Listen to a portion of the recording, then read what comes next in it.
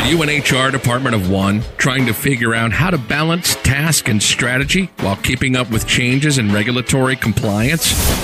Do you need a fresh outlook on old topics? Then stop what you're doing, grab your coffee, and get ready to recharge. If you have people, you have problems to solve and things to do. Your host is Brenda Neckvattle, a 20-year human resource professional, ready to explore the HR industry with veterans of business and life with fresh eyes and new ideas. Learn about the rapidly evolving changes in employment law around the country, as well as new tactics to deploy and build engagement in your workforce. If you're looking to implement new practices to make your job easier in HR, then this podcast is for you. Hello, everybody, and thank you for joining me again today. This is Brenda, and welcome to the Best Practices in HR podcast series. So I am excited to have you guys here. If this is your first time listening, welcome. This show is intended to provide you a significant amount of resources, information, perspective, point of view, and knowledge on how you manage the HR function. And if you are a continued listener, thank you so much, really, for coming back time and time again. I really do appreciate it. Trust me, it doesn't go unnoticed, and I am just excited that you guys are here. But before we go forward, I just want to share with you guys that the information available through this podcast is, in fact, for informational purposes and not for the purpose of providing any type of legal advice. You should contact your attorney to obtain legal advice with respect to any particular issue. If you do not have an employment attorney, you may contact me, and I may be able to refer one to you through our affiliates program and connect you with our friends over at Jackson Lewis.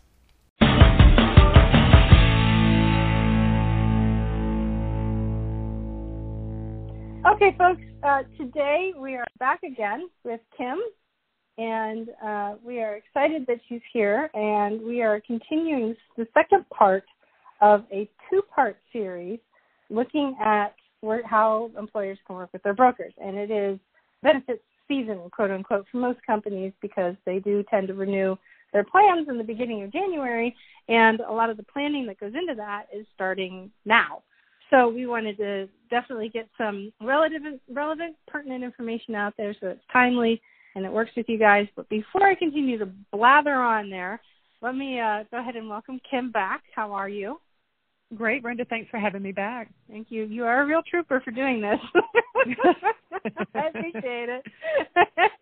So, absolutely. You talk about this all day long, but that's what you do, right? I love it. Yeah. Awesome. Okay, so let's do this. So let's take a look at, so we've already talked about how to best work with your broker overall. But now we're getting into, it's time to get those guys to, as Kim says, sharpen their pencils and start negotiating for a renewal rate or new business rates. So let's start taking a look at that. So Kim, from what you see, what do carriers look for when it comes to renewals and new business? So carriers are looking to ensure a good risk. And so it's helpful for us as a broker to be able to tell a story to the carrier. The more information we have about a company, the better information they will have to underwrite the group. Now, I'm talking, large group medical, life, disability, dental, when it comes to telling that story. From groups 1 to 5, there is no underwriting. So let's we'll unless we're doing level funded, and then level funded comes into play, and we do want to tell that story. But, it's very helpful when we can submit a lot of information, as much information as we can about a group to a carrier. And the census is a big part of that. And a lot of employers this time of year, they're like, oh, my gosh, it's a census. It's a lot of information. I don't know if I have it all, and we get a lot of pushback. But that's the main part that we need to be able to present to a carrier, because what they're looking at the demographics of the group, okay? Is it male, female? How many are young female? What's the population? We know that those younger females are out having babies and, they're out for 6 weeks at a time. So that's very important when we're looking at, say, short-term disability. They're going to be out for 6 weeks. We're trying to figure out how many, of those younger employees are in this particular company. And so your rates may be a little higher if you do have a lot of younger females working for you. If you're a company with a lot of, say, an electrical company, and you've got a lot of younger gentlemen working for you, then you may have a better rate because you're not going to have as many people out taking advantage of that benefit. So that's definitely something that the carriers are looking for. They're also looking for the industry type. So is it blue collar? Is it white collar? So, for example, let's use a dental plan. If I go to a dental carrier with a law firm versus that same electrical company, the rates for that law firm are probably going to be higher because they're going to utilize the plan more often. So the rates are going to be a little higher than, say, a blue-collar company would experience.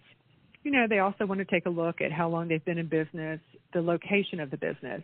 So with regards to that same dental plan, here in the Hampton Roads area where I'm located, we have access to a large number of dental providers.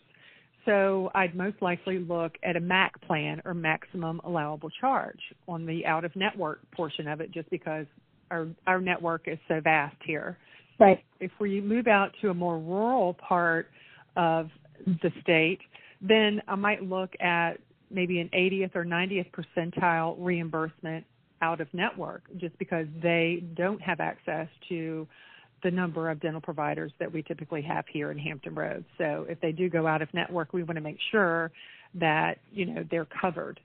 So there's a lot of information that goes into that census. And, the more we have, the better story we can tell, the better off the carrier is going to be with regards to their underwriting process. Right. Cool. Now, too, something that some people may not know, so that really is kind of two groups. You have large group plans and small group plans. And there's an advantage to being in a large group plan other than just pricing, and that is in a large group plan, you actually get, you can work with the carrier, current carrier, to get a synopsis and a quarterly summary of what your claims information is. So it gives you a lot of really good data. It can be interpreted in a number of different ways, but it definitely gives you the facts as to what is going on. But what it won't give you is it won't give you the names of your members, or it won't give you the names of your employees as to who this is. So let's say, for example, a very common thing that happens in most companies is that you may have one or two employees or a handful of employees that are being treated for cardiac something or other, right?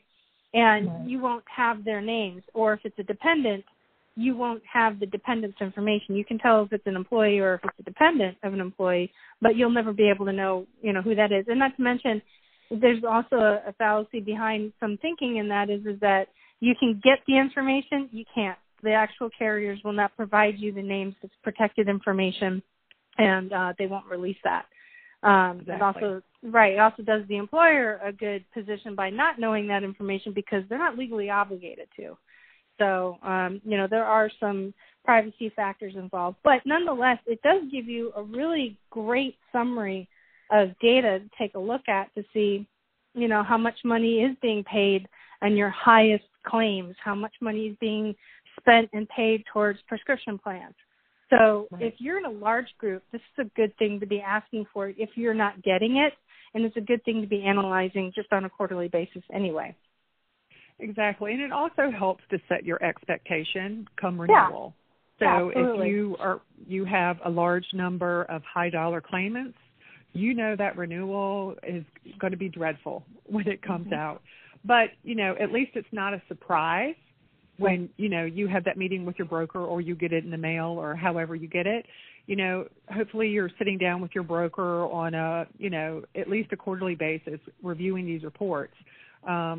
Looking at high dollar claimants, looking at, like you said, drug utilization, what these drugs are they high dollar drugs? And so if you're a large group, then that information will also allow you to help design your plan. So maybe you want to change your pharmacy benefit next year, so that, the pharmacy benefit, maybe there's a deductible just for pharmacy.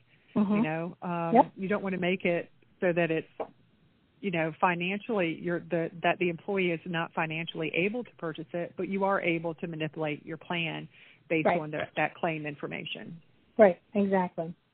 So something that a lot of people, when they hear open enrollment, a lot of people just kind of think of it as an event, like a one-time shot out of the year, and that is the time when they actually go in to the system or utilize paper or whatever they're doing to make their elections, and then everything gets submitted, and then voila, then when the plan year starts, my benefits are there. I get my new insurance cards and things like that. But really open enrollment isn't necessarily a one-time event. Open enrollment is a much longer time period that involves a lot of different things. And we've been starting to kind of talk about some of those things. But, Kim, in your opinion, what would you say is the overall goal that people should be thinking about, or goals that should be thinking about when it comes to open enrollment? So I've narrowed it down to 3. Cost-cutting, increasing your benefits package, and employee satisfaction. So if we start with cost-cutting, it could be that, maybe the employer wants to reduce their overall cost, because typically benefits are the second most expensive expense next to payroll. So maybe the employer wants to reduce the contribution they're making. Could be that they offer a second or third plan where they're paying X number of dollars towards the lowest cost plan, and then they'll allow the employee to buy up to a better plan. It's going to cost the employee more money. However, it may be a better decision for their family, but it gives employees the option to do that. And, we're seeing a lot of groups that have already introduced a consumer-driven health plan paired with a HSA or HRA, or it could be that, they don't have a deductible. We have very few companies these days that don't have a deductible. Right. But perhaps they start to introduce a deductible, maybe a $500 or $1,000 deductible to reduce those costs. So that's the overall cost-cutting analysis. But one of the biggest things is that I think employers truly want to make their employees happy. So they're going to try to do everything they can to increase that benefits package. And one of the things that we see are voluntary benefits. So, everyone's heard of Aflac. They know all about the duck. But there are other carriers such as Transamerica, Allstate, Colonial, that offer these voluntary benefits such as accident coverage, hospital coverage, cancer coverage, could be whole life coverage, vision, disability. So there are a number of different benefits that if the employer doesn't pay for that or even offer it, that the employee can choose to, basically choose a plan or plans that's most beneficial for their family. So the accident plan, oh my goodness, so many people have the accident plan. If you stub your toe on the coffee table, or you break a tooth, or you're clumsy like me and you sprain your ankle and have to go to the emergency room or something like that, that accident plan will pay you directly for seeking medical coverage. And so that helps the employee by, giving them money to help offset their medical bills. They could use that money to pay for child care while they're recuperating. So there's a number of different things those voluntary plans are good for.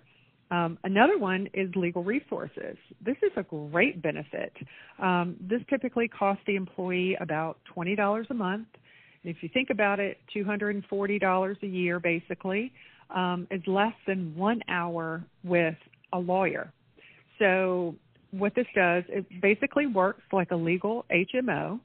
So the old school network, where in this particular instance, you would pick a law firm, and that would act as your primary care physician, your doctor that you did everything with, but you're using an attorney to do that. So you have a law firm. You may go there because you got a speeding ticket. You may go there because you need a will prepared. It could be a number of different things. And so you go to that particular law firm for all of your needs, and it's great. Could be that you've got, teenagers that get a lot of speeding tickets, just a lot of different things. So that's a nice benefit to have.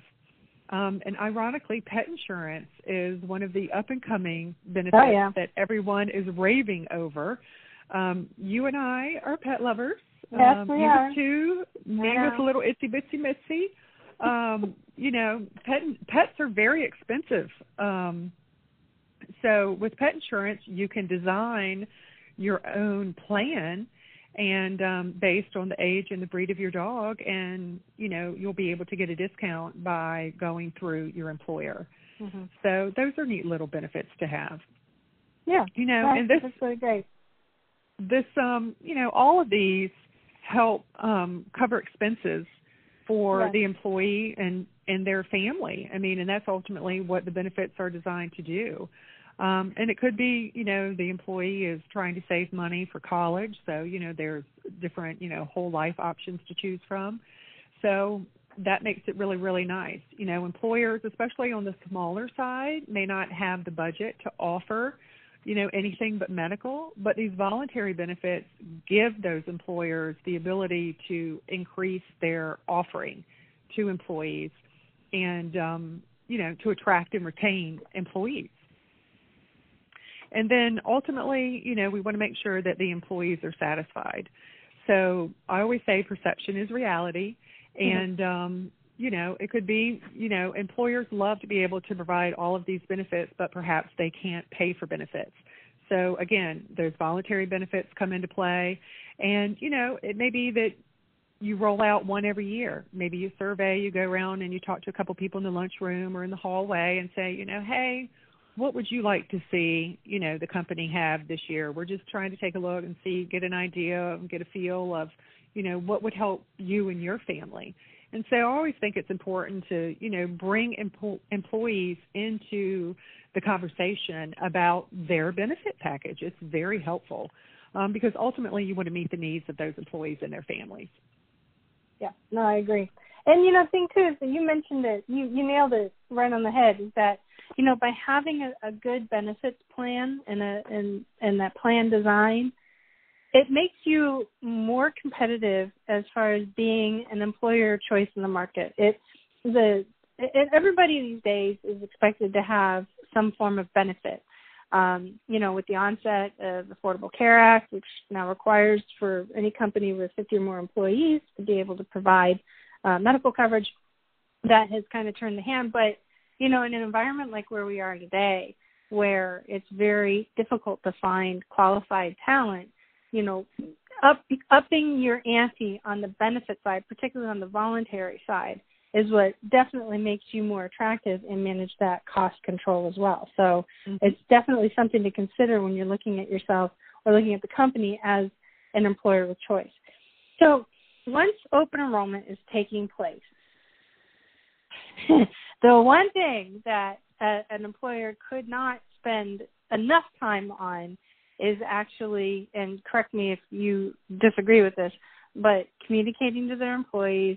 And that's not just delivering information, but it's making themselves available to answer questions and, to really kind of address the Q&A and the concerns. And then also making sure that there's a little bit of a chase afterwards that those people who are at risk of missing deadlines don't. So, but can you throw in some thoughts around, like, what are some of your best practices around communicating with employees that you've seen in your tenure?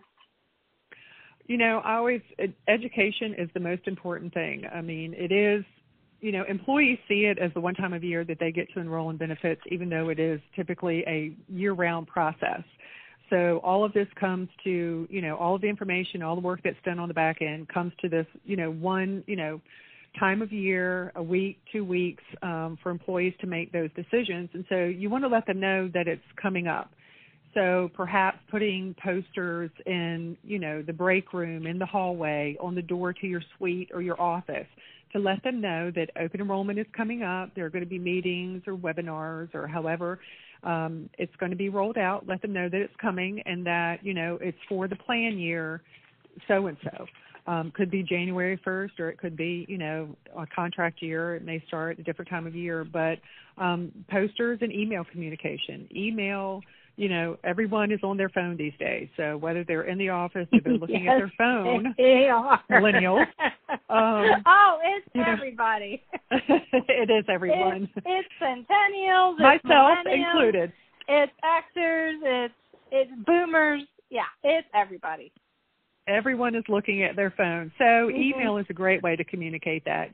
Send it out once or twice a week, before a couple weeks before the event is going to take place, to let people know that this is actually going to happen. And then, let them know that there's a benefits website available. So one of the things that Town Benefits does for their groups is we have a benefits website that has not only their new benefits for the upcoming plan year, but their current benefits are on there, so that they will be able to compare current and renewal plans. And then again, it's a great place to roll out any new benefits, all of the compliance information. We both know that the Affordable Care Act places a lot of responsibility on employers to post a lot of information compliance-wise, to roll that material out. And so that information is all out there on the website. And again, going back to technology, online enrollment is the name of the game. I mean, whether you're a small group or a large group, used to be that only the larger groups had access to online enrollment. Right. We've built a platform here that is specific to smaller groups. So the smaller groups can have online enrollment. It's great. You can do it on your phone. You can do it at your desk. You can do it at home. But it allows, it does a couple things. It eases the open enrollment process. Plus, you have electronic signatures, not only for your benefits, but for the fact that that your employees have seen and know about the compliance information. So that's very important. Getting face-to-face with employees, letting them know, hey, we've got open enrollment. I'm here for you if you have questions. I'm here as your HR person. We also have a broker that can help you. Face-to-face. We've got a lot of people that, are not fans of technology, and so they want someone to sit down with them and go over those benefits. Mm-hmm. So, that's very important too. And then, of course, videos. Yeah. It's videos are great. Podcasts are great. Thank goodness, right? And so, I know. Yes, they are. And so, perhaps you're rolling out a consumer-driven health plan that's paired with an HSA. Well, how does that work? What does that mean? Does that mean, do I still have to pay a premium? What's the deductible? How does it all work? What's a flexible spending account? What's an out-of-pocket maximum? Oh, I've got one to add to this list, too. What's that? The difference between embedded and non-embedded plans. Oh, dear Lord, yes. That's always a challenge. That is a complicated one. Yeah, that's like an episode all in of itself right there, just that one thing. But we'll do that next year. But, that's a good one to put on the website. Oh, my gosh, yes. But that would also be another good one, is that especially if you've got a larger group and you're looking at an embedded plan and a non-embedded plan, short version is how your deductibles actually work when you've got multiple people on the plans. We'll just leave it at that. Exactly. To be continued. Right, to be continued. Or ask your broker. Yeah.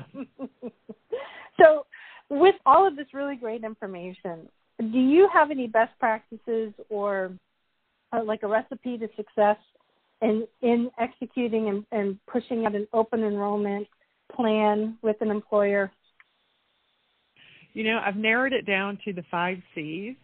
When I meet with employers, it's talking about cost, talking about coverage information. We just did that. We did. We just got done doing communication. Yeah, but didn't talk about the 5 C's. Okay, then I'll let you start again. Well, I mean, I guess we did ultimately cover it. Yeah, we did. Okay. We can edit this out, so I can take this out. Okay. And then, so after I talk about embedded and non-embedded plans, if you want to jump back in and say there's 5 other things that I recommend, there's something else that I want to share with you as well. So we can do that if you'd like. I think that would be duplicating, I guess. That's fine. Okay, yeah. That's fine. All right, so where are we going now? So steps to successful open enrollment. Okay. What was 3, there's just now 4. Start early. Oh, okay. Yeah, that one. Mm-hmm. Okay. Yeah. Okay, so I'll start the question again. How's that? Okay. Okay. So what you're providing is really fantastic information. In your experience, what have you seen, best practices, a recipe for success that leads to a very successful open enrollment working with the employer? I've narrowed that down to 3 steps. The first is start early. Yes, the earlier, yes. the better. There are a lot of decisions, a lot of moving parts when it comes to open enrollment. And so the more information we can get up front and earlier, the better.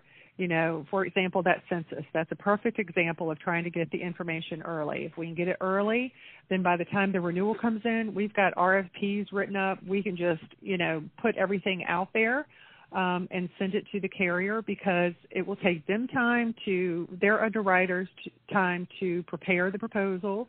We've got to get them back as a broker and analyze them. Is this a good fit, not a good fit? What are the differences between, the plans? Mm-hmm. So again, just getting the information early so that we can execute open enrollment on time. The second thing is to be able to communicate changes. Every year there are always changes. With consumer-driven health plans, the annual maximums for an HSA typically change every year. They're indexed, so we need to let employers know that that's increased. Same thing with flexible spending accounts. They're indexed typically every year, and we need to let them know that information.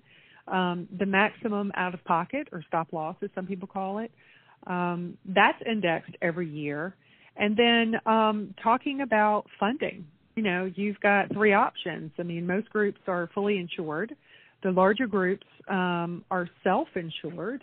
And then you have a hybrid called level funded. And so, we're seeing a lot of that. If they're a good, healthy group, then level funding is a good option for them. And so, being able to get into a meeting with your group early and be able to explain that, that's a great thing. So communication is key. Yes. And then you need to connect with your employees. So again, that goes back to all of the items that we talked about before, getting the information out there, letting them know the meeting is there, the benefit website, the online enrollment is coming, and, that may be something that is new to them that year. So being able to get that up and running, face-to-face conversations, and those educational videos. So start early, number 1, communicate changes, and then connect with your employees. Love it. Love it, love it, love it. So if you guys would like to reach out to Kim, she's got some great things that she can share. She's got more great things that she can share that we're just not including today, because, we're like that here over at Best Practices and Human Resources Podcast. So if you guys would like to get a hold of Kim, how can people reach out to you and find you? They can call me directly at 757-390-2051, or they can email me at Kim, K-I-M, Setzer, that's S as in Sam, E-T-Z-E-R, at town, T-O-W-N-E, benefitswithanS.com. Very good. Well, thank you again so much for joining us. This has been fantastic, and would love to have you back next year when we get closer to benefits, or maybe even another episode a little bit sooner in the year where we can talk about that stinky embedded, non-embedded stuff. I'd love to. Thank you, Brenda. I enjoyed being here today. No problem. Thank you.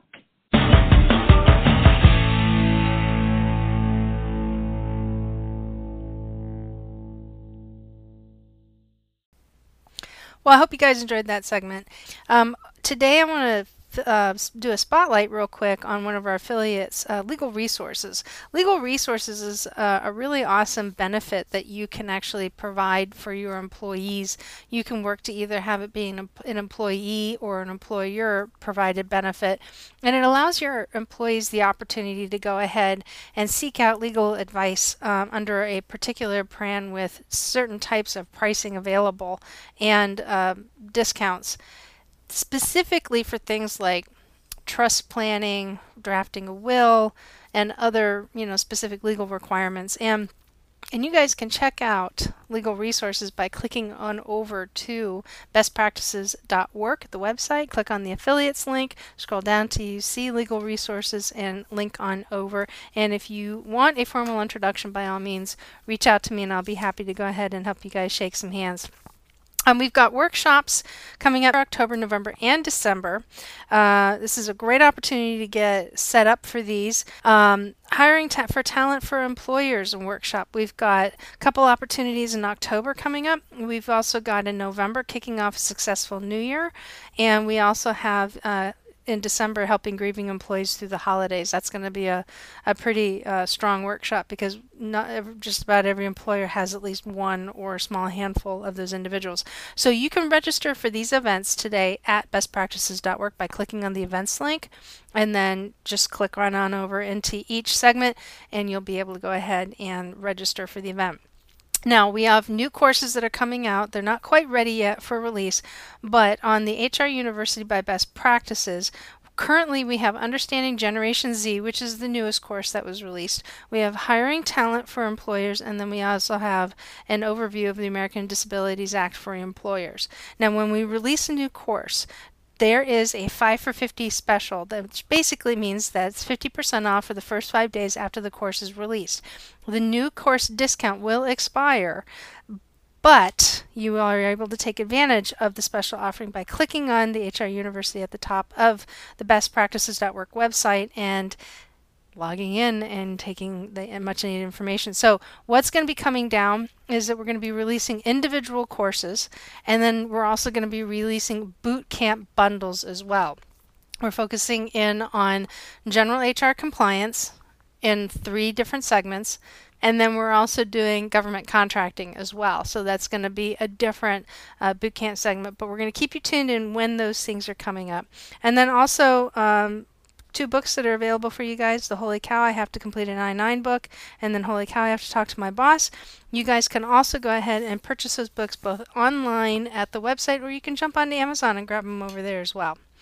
So email me your HR questions. This is pretty awesome stuff. I love answering these questions. I get really good ones. But you can go ahead, jump on the website, click on the podcast link from the menu, and down towards the bottom of the podcast is a submission form for you to actually post your question, which I may read and answer on an upcoming episode.